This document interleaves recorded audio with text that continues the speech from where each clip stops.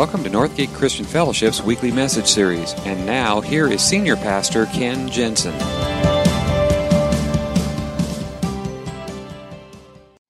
So this is week 3 of our series, and want to welcome you and welcome those of you in our Vallejo campus, those joining us online. I'm really excited about this series because it just goes to the whole heart of why. And we started week 1 with that question. Why do you do what you do? Not just in your job, but with your life. Why do you live the way that you live? Why do you do what you do? And a lot of people can say, well, this is what I do and this is how I do it. But very few people take the time to think about why. And why is a very important question. And it goes to the ultimate why question, which is, why did God place me on this earth? And that's what we're hoping to help you find through this whole series. And for some of you, you've gone through this, you know this, you've got a sense of purpose about your life, and you know why God put you on this earth. But maybe you find yourself at a point of transition in your life, and you're kind of wondering, okay, what does it look like now? Maybe some of you did this a while ago, but you just started going through the motions, and you know what you do and how you do it, but you've kind of forgotten the why, and you've lost your passion about the whole thing. Some of you here have never heard this before. Some of you have never gone through this before. And what I'm hoping to do in these 5 weeks is be your guide, okay? Because this is a life journey, and we're all on it together. And my job, I think, is to be a guide for you, to help you discover or define or reshape God's purpose for your life. And so it's a journey. I'm your guide, and we together are doing this because, as we said last week, you need a community to help you discover it, because you don't do this on your own. Your life purpose is not about you. It's about your contribution. It will be others focused. It will be outward focused because it's about your contribution to this world. And the second part of it is that it's where you are making a difference, where you're having impact. And those two things, at the end of this whole series, hopefully you're going to be able to say, this is why I do what I do. This is what the contribution I'm making in this world, and this is how it's making an impact on those around me. And it might be globally, or it might just be those in your family, or on your job, or in your classroom, wherever it might be. But the whole idea is discovering your life purpose. And our core values as a church come right out of each of these principles. And so each week, actually, we've been talking about, as a church, how that looks. And it's our why. Those core values are why we do what we do the way that we do it. So we've discovered that as a church. I'm hoping to lead you through that. So this is the third one. And what we're going to be talking about today is this. Our core value is that we're all people in process. Today, I want to talk about the process. And it's found from our scripture. We're going to start with in Romans chapter 8. If you want to turn there, I'm going to start reading in verse 22. Paul writes, "We know that the whole creation has been groaning as in the pains of childbirth right up to the present time. Not only so, but we ourselves who have the first fruits of the Spirit groan inwardly as we wait eagerly for our adoption to sonship, the redemption of our bodies. For in this hope we were saved. But hope that is seen is no hope at all. Who hopes for what he already has? But if we hope for what we do not yet have, we wait for it patiently. And in the same way, the Spirit helps us in our weakness. We do not know what we ought to pray for, but the Spirit himself intercedes for us with wordless groans. And he who searches our hearts knows the mind of the Spirit, because the Spirit intercedes for God's people in accordance with the will of God. And we know that in all things God works for the good of those who love him, who have been called according to his purpose." So we started week 1, that it all begins with your relationship with God. He loves you. He made you. He knows what's best for you, and he wants the best for you. So discovering your life purpose starts with your relationship with God. Last week we talked about the importance of community and other people who speak into your life and have impact on your life. Today I want to talk about 3 other aspects of how God shapes your life. And we're going to jump around a little bit more in Scripture than I normally do. But it really comes down to these 3 things. These are 3 other things that God uses to shape your life. I want to start with this one. That God shapes your life through practical teaching. To discover your life purpose requires a change in the way that you think. It's a change in your whole perspective on life. It's learning to look at it from God's perspective. We looked at this scripture in week 1. Romans 12:2 says, be transformed by the renewing of your mind. You got to change your way of thinking. Then you'll be able to test and approve what God's will is. That's your purpose. His good, pleasing, and perfect will. If you're going to discover God's purpose for your life, it's got to change the way that you think. And the best way to do that is through Scripture. But not just filling our heads with information, but actually applying it. A year and a half ago, if you came around this place, or this campus, we were under construction, okay? And it was messy, it was dirty, there was a whole lot of stuff going on. If you had come here at the beginning of that construction process, and there was a backhoe operator out here operating his machinery and digging a trench, and you went up to him and says, what are you doing? He'd say, I'm digging a trench. If you asked him why he was doing it, well, that's a different story. There's a purpose for him digging the trench, because digging the trench is where the foundation is going to go. So you dig the trench so that the steel guys can come in and they tie the steel, and then the concrete guys come in and they pour the concrete, and that's how the building is built. The backhoe operator is just one part of this bigger picture of building the building. Your purpose is just one part of God's bigger purpose in this world. That God is working redemptively in this world, and your purpose is a part of that work. And the only way to do that is to learn what God has to say about it. And that's where practical teaching comes in. Our change of mind comes from our understanding of Scripture, and it needs to be not just understood, but applied. Look at James 1:21. It says, humbly accept the word planted in you, which can save you. Do not merely listen to the word and so deceive yourselves. Do what it says. In other words, if it's just about information and you don't do anything, you're just kidding yourself. He says, what it takes is, first of all, humility. That I have to understand I don't have all the answers to life. I don't have the answer to these bigger questions. That I need a source greater than myself. And then accept means I take His word into my life. I listen to it. I understand it. And then I do what it says. That I start to live it out in my life. And that's why we have put such an emphasis here at Northgate on practical application Bible teaching. We teach from Scripture, but we always do it with a sense of, now here's what you can do with this. At the end of every one of our services, we end with a time of response, because just understanding information but not responding to it, it doesn't do much good. I mean, it's good information, it's godly information, it's wise information, but if it's just information without any application, then it really is not making a difference. In fact, it can be counterproductive. James says, you're just kidding yourself. Look at this next scripture. 1 Corinthians 8. Knowledge puffs up, while love builds up. If you're just filling your mind with information, that just gives you a swelled head. But he says love, which is the application of God's word, that builds up. That causes growth. Those who think they know something do not yet know as they ought to know. In other words, if you're just filling your mind with knowledge and you're not applying it, you might think you know, but you don't really know.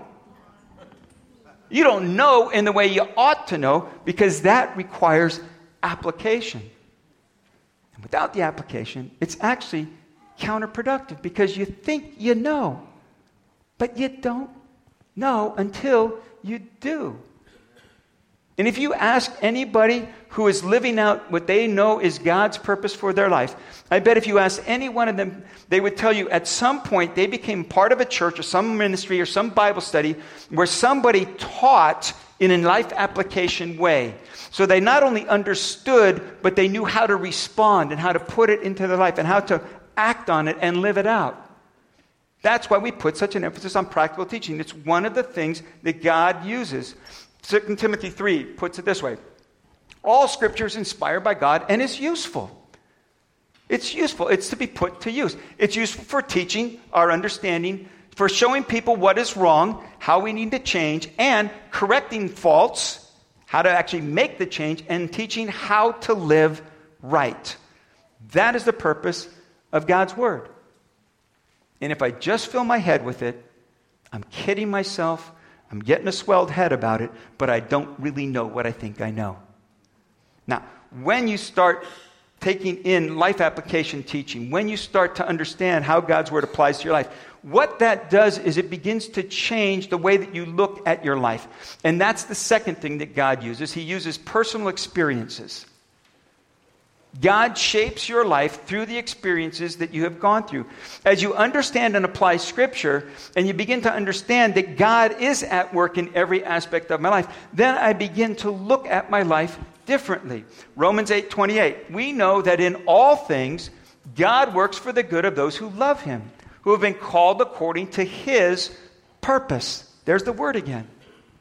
That God uses all things for good, for my purpose, which is a part of His purpose. And He gave us very specific experiences throughout our lives that we practice. Some of them we practice together as a church family. God gave these experiences. We celebrate. Last weekend we did it. Every month we celebrate communion together. That is a practice. That is an experience that God gave to His people. So that it would provide that touchstone for us and a constant reminder of His grace to us and how He has changed our lives. Another one is baptism. We've got this baptism coming up. And if you've not been baptized, that is an experience. And it becomes a benchmark for the rest of your life. And if you're here and you become a follower of Jesus Christ and you have never been baptized, that is an experience that you need to take on. That is something that you need to do. Sometimes, and this has happened, I've talked to people and said, you know what, I have been a Christ follower for like 10, 15, 20 years, and I just never got around to being baptized. It's too late now. Why should I do it now? Because it's an experience that God designed for us, and it helps us grow. It's part of that shaping process in our lives. So if you've not been baptized, whether you're a brand new believer or you've been a believer for a long time, you think it's way past time, do it. It is an experience that God uses to shape your life. He also uses the everyday experiences. Everything, He says, all things God works for the good. Now, notice, by the way, He doesn't say that God causes all things. Have you ever noticed, have you ever noticed that God gets a whole lot of blame for stuff that goes bad, but not a lot of credit for the stuff that goes good? Have you ever noticed that? We have a hurricane, whole cities are flooded. That's an act of God. Sun comes up. Nobody says, that's an act of God. He gets a whole lot of blame for the bad stuff, but not enough credit for the good. And what He does is He works in both the bad and the good. Sometimes people go through a really rough time and say, why is God doing this to me? God is not doing it to you. It's just that we live in a broken world. In fact, look at this verse 22. We know that the whole creation has been groaning. You ever felt that way? Groaning is in the pains of childbirth right up to the present time. Not only so, but we ourselves groan inwardly. Anybody ever done any groaning? Yeah. That's that when it's overwhelming and you can't take it anymore. And there's that, I can't do this anymore. God works even in the groanings. He doesn't cause them. It's just the result of living in a broken world. But see, God's work in this world is He is in the process of healing and redeeming and bringing good out of bad in this world. And He does it in your own life. Here's a practice. I encourage you to go home and do this today or sometime this week.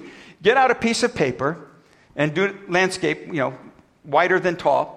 And what I encourage you to do, I actually did this about a year, almost 2 years ago, with a life coach. And I found it very, very helpful how God works through the peaks and valleys of your life. So go home today, take out a piece of paper, and write down the middle of it a dotted line. Okay? Then what you do on the left-hand side is on a scale of 1 to 10, 5 being the dotted line, and then 6, 7, 8, 9, 10 above that, 4, 3, 2, 1 below that. And then along the bottom, your ages at 10 years old, 20 years old, 30, 40, 50, 60, however old you are. Okay? And then what you do is think back of the turning points in your life. Those experiences in your life that fundamentally changed you, that put you on a different course. And it might be events events that you experienced. It might be people who had an impact on your life. It might be some major decisions that became turning points for your life, or some accomplishments in your life. But think about those turning points, and I'm going to give you an example of some of mine. Not all of them, but some of them. And you should at least be able to come up with at least 10 of them. And then put them on this scale, depending on the age, how they affected you. Anything above the 5 line, that was a positive experience. Anything below the 5 line was a negative experience. So here's mine. At 12 years old, I attended a middle school camp. And at that middle school camp, for the very first time in my life, I got this sense that maybe God might be calling me as a pastor. Now, I was 12 years old, so what does that mean? Not much. But it was the first time in my life that I ever considered the fact that maybe God had a plan for my life that wasn't necessarily my plan. Now, I was a middle schooler, so it was quickly forgotten. But I went on through my life. I was going to be an architect. I graduated high school. I went to community college. I took all of my general ed. I took some design classes, some architecture classes. And then I applied to get into UC Berkeley School of Environmental Design. And I got rejected. I didn't get in. That was like a 3. That was a disappointment. And I thought, now what am I going to do? Reapply in the fall. Because that was the only school that I really wanted to go to. That was the only school I really applied to. And I didn't get in. And I was devastated. I didn't know what to do. My pastor, he had known, I'd talked to him a few times about this idea of pastoral ministry. And he said to me, since you have a free semester, why don't you just enroll at Simpson College? See if you can go there, take some Bible college, take some theology classes, and just see what God might do with it. That became a turning point in my life. I enrolled at Simpson College, and that's where I graduated from. And in that time, God began to direct me more and more towards pastoral ministry. When I was 21, I married Betty. That was a turning point. It was a positive. Here at a 9.5, it really should be a 10. I said that last service because she was here. But it was a big, big time in my life. And a good thing. It was a positive thing. And then shortly after, we got married in my senior year. I graduated, and then I went and took my first ministry position. And it was a wonderful position, about an 8. And I was a youth pastor at a church, and it was a wonderful church. It was a great church. It was in a little tiny town, but it was a growing church, and just good things was happening. And the people that I worked with and everything about it was a positive experience. And I loved it. And it was my first taste of pastoral ministry. From there, I took a position at a church in Ferndale, Washington. That's the one down here. Worst year of my life. Only there 1 year. The church was half of a split. The church had a split. The pastor had taken half the church, went down the street and started a brand new church. Left this half without a pastor. One of my friends became the senior pastor, went there, and then shortly after he had been there, called me to become an associate pastor there. And I prayed about it. I thought, this is what God wants me to do. Betty and I, we both felt this is where God was leading us. We took that position, and it was miserable. The church was struggling financially. There was bitterness and hurt and anger still in there. And I was a young guy, so I thought I had all the answers, and that doesn't work very well, And after 1 year, I was out of the ministry, out of a job. A low point in my life. Moved back to San Francisco. Actually went to work for my dad, worked construction for about 4 or 5 years. Had the opportunity to join the pastoral staff of the church that I had grown up in San Francisco, Bethel Christian Church. And out of that church, we launched Northgate. Now, that rates as an 8, only because at that point in my life, I wasn't sure if it was going to work. I was excited, but I was terrified at the same time. It was a positive experience, and yet it was very, very challenging. But it was a positive thing. And after a couple of years, the church grew, and we moved into the warehouse on the other side of the freeway, and that was still a positive thing. Not quite as exciting as the launch, but still it was a positive thing in my life. And then we had 20 acres of land donated to us, and we were raising funds to be able to start the church, to build this new building on this 20 acres of land. And we had done 6 years of fundraising and capital campaigns and people giving above and beyond their regular tithes and offerings. And we had raised almost $2 million, about $1.5 million to $2 million, somewhere in there. But we started getting the bids back from the actual construction, and it was like $6 million.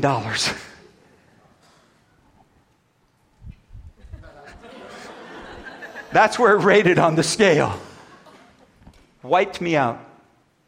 I, at that moment, sunk into an incredible depression. I felt like a failure. I thought, how do I go back to these people who for 6 years have sacrificially given for this thing and tell them, sorry? And I was wiped out and actually fell into a clinical depression that I still battle to this day. It was a low point in my life. God used that too. A few years later, moved up here, got the building built. And about 5-6 years ago, we started to put together the ministry team that we have now, the pastoral staff that we have now. And it started to come together in a way that was just incredible. And working together with these people that serve you in this church, and the team and the camaraderie, and just how that all started to come together. And man, it changed me. And then, of course, last year we celebrated our 25th anniversary together as a church. So those are the highs and lows. So I don't know what your highs and lows look like, but just go through and just say, and put them honestly where they were, and then connect the dots. And what you will see is that your life was filled with highs and lows, highs and lows, and that's how life goes. But what Paul says in Romans is that God works in all of these. Had I not been rejected at UC Berkeley, I would never have taken the path towards pastoral ministry. Had I not gone through that experience in Ferndale, Washington, that fundamentally changed me as a person and as a pastor. And even that 4 or 5 years out of pastoral ministry was all part of that whole thing. But God did some incredible work through that.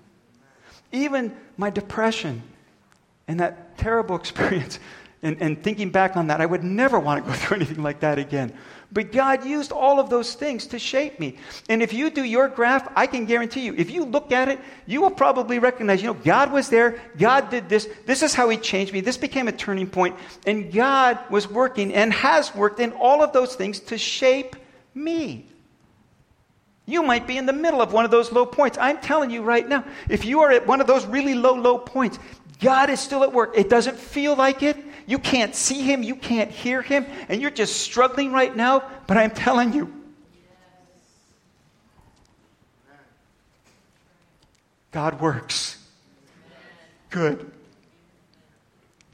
His works are good. And you may be here and you're not even a Christ follower. I'm going to tell you, God has been working in your life without you even knowing it. Because that's what He does. He does His redemptive work, even in the most difficult times of your life. And if you will do this, what you will do then is start looking at this. What are the lessons that I learned? In the highs and the lows. What messages came to me? What became those life messages now of my life?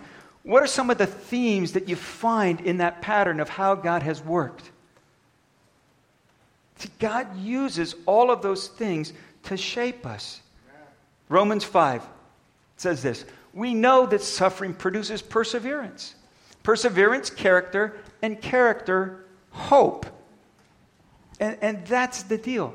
I don't know if you noticed how many of those we knows are in that passage. We know that everybody groans. It says we know, all creation groans. What we know that in all things God works good, and we know that what He's producing is perseverance, character, and hope. Because God uses those experiences to shape our lives. And then the last thing, as He does that, there's one more important thing, and it's private disciplines. Because just that practical teaching for 25 to 30 minutes on a Sunday morning is not going to be enough to sustain you. You need to build into your own life this constant walk with God, because that's where you will learn to recognize Him in the moments. That's where you will learn to trust Him even when you don't understand. And disciplines, that is not a word we like, because that sounds like a lot of hard work and a lot of effort. And it is. I'm going to be honest with you. It is. It is. But if I could paraphrase Dave Ramsey, because he talks about it in terms of your finances, but disciplines are doing what you may not want to do now so that you can do what you want to do later. He puts it this way in your finances. Live like nobody else is living so you can live like no one else is living later. And that's the idea. Disciplines always produce freedom. They produce character. See, anybody here take piano lessons? Okay, a few of you took that. Okay, I took piano lessons. I wanted to play the piano. My sisters were taking piano lessons. I thought that was cool. I'd like to learn how to play the piano. I loved wanting to learn how to play the piano. I hated practicing. And I struggled with it for 2 or 3 years, and I didn't have the discipline. Now I wish I had.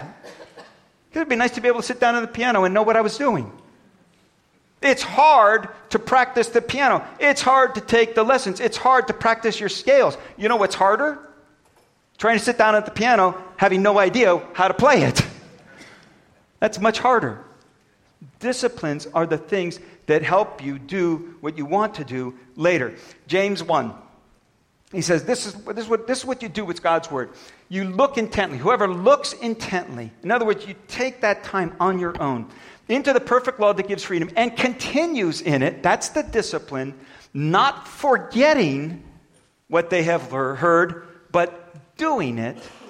They will be blessed in what they do. It's the discipline of it. It's about developing habits. Dallas Wood put it this way. Spiritual disciplines are designed to disrupt bad habits and replace them with good habits. And a habit is really what you do without thinking. You do it often enough that it just becomes a part of your routine. And spiritual disciplines are a part of that. And it might be a regular time with God, what many Christians call a quiet time of reading and reflecting and prayer. It might be journaling. There's all kinds of different spiritual disciplines.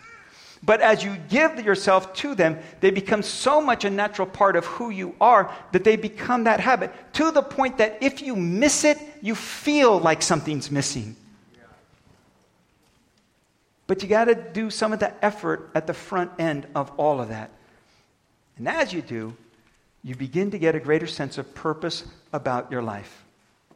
Paul wrote to a young pastor named Timothy, be diligent in these matters. Give yourself wholly to them so that everyone may see your progress. We are all people in process, but we need to be making progress in the process. And God does it through practical teaching, personal experiences, and private disciplines. Because your life purpose is not just about what you do, it's the person that you become. Would you bow your heads with me? And this time I'm going to turn it over to the Vallejo campus host to walk you through this next part of our service. It's like I said, we always give people an opportunity to think and reflect. Where does this hit you? What changes might need to take place in your life? Here's my big question. How is God shaping you these days? It might be that you are going through one of those valleys. And it's hard to believe that anything good could come out of that. But God works good.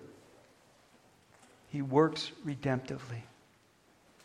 And maybe for you today, it's just a God, this is so hard, but I'm going to trust you. And I can't see how this could ever turn out for any good, but I believe you can do that. Just give me the strength to endure. For some of us here, it might just be making a determined effort, a real commitment to being regularly in our gatherings where we do practical teaching so that you can get that godly perspective for your life. It might be making a decision today about personal disciplines, spiritual disciplines, taking the time each day, carving 20 minutes or so out of your day to just be with God. I don't know where God's speaking to you, but I believe He is, and I believe there is a response. There should always be a response to God's word. So if any one of those three hit you, and if I could pray for you as we close, I would love that opportunity. Would you just raise your hand, look up, catch my eye, because I want you to know I'm going to pray with you and for you. Yeah, yeah, yeah, yeah, yeah, yeah, yeah, yeah, yeah, yeah, yeah.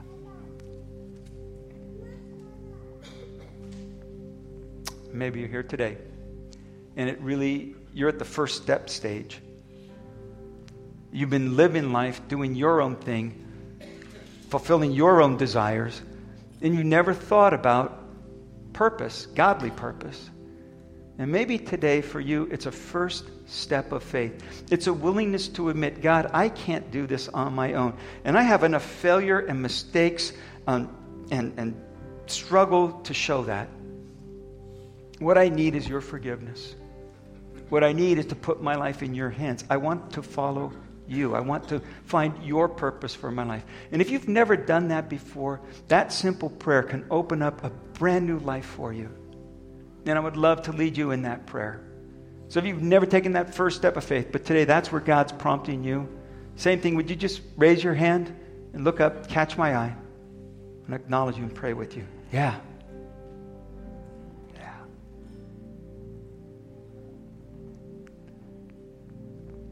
So would you join me in prayer? Lord, you know us. You know what's going on in our lives. You know the struggles, the ups, the downs. You know the discipline that we need. And everyone that raised a hand here this morning is saying, I can't do this on my own. And I don't even understand how it all works. But today, Lord, I'm committing my part to follow you.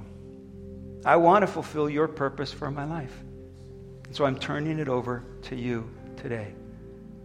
And if this is a first time step for you, then this is the prayer. God, I can't do this on my own. I need your forgiveness. I need your grace. By what you did for me on the cross, would you take that and apply it to my life? Forgive me, restore me, redeem me. I am putting my life in your hands, and I want to follow you from this day forward.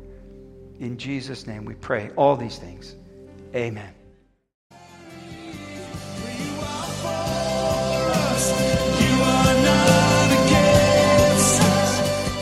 Thank you for listening to this week's message. We trust that you'll join us again soon for another uplifting message from Northgate Christian Fellowship, located in Benicia, California.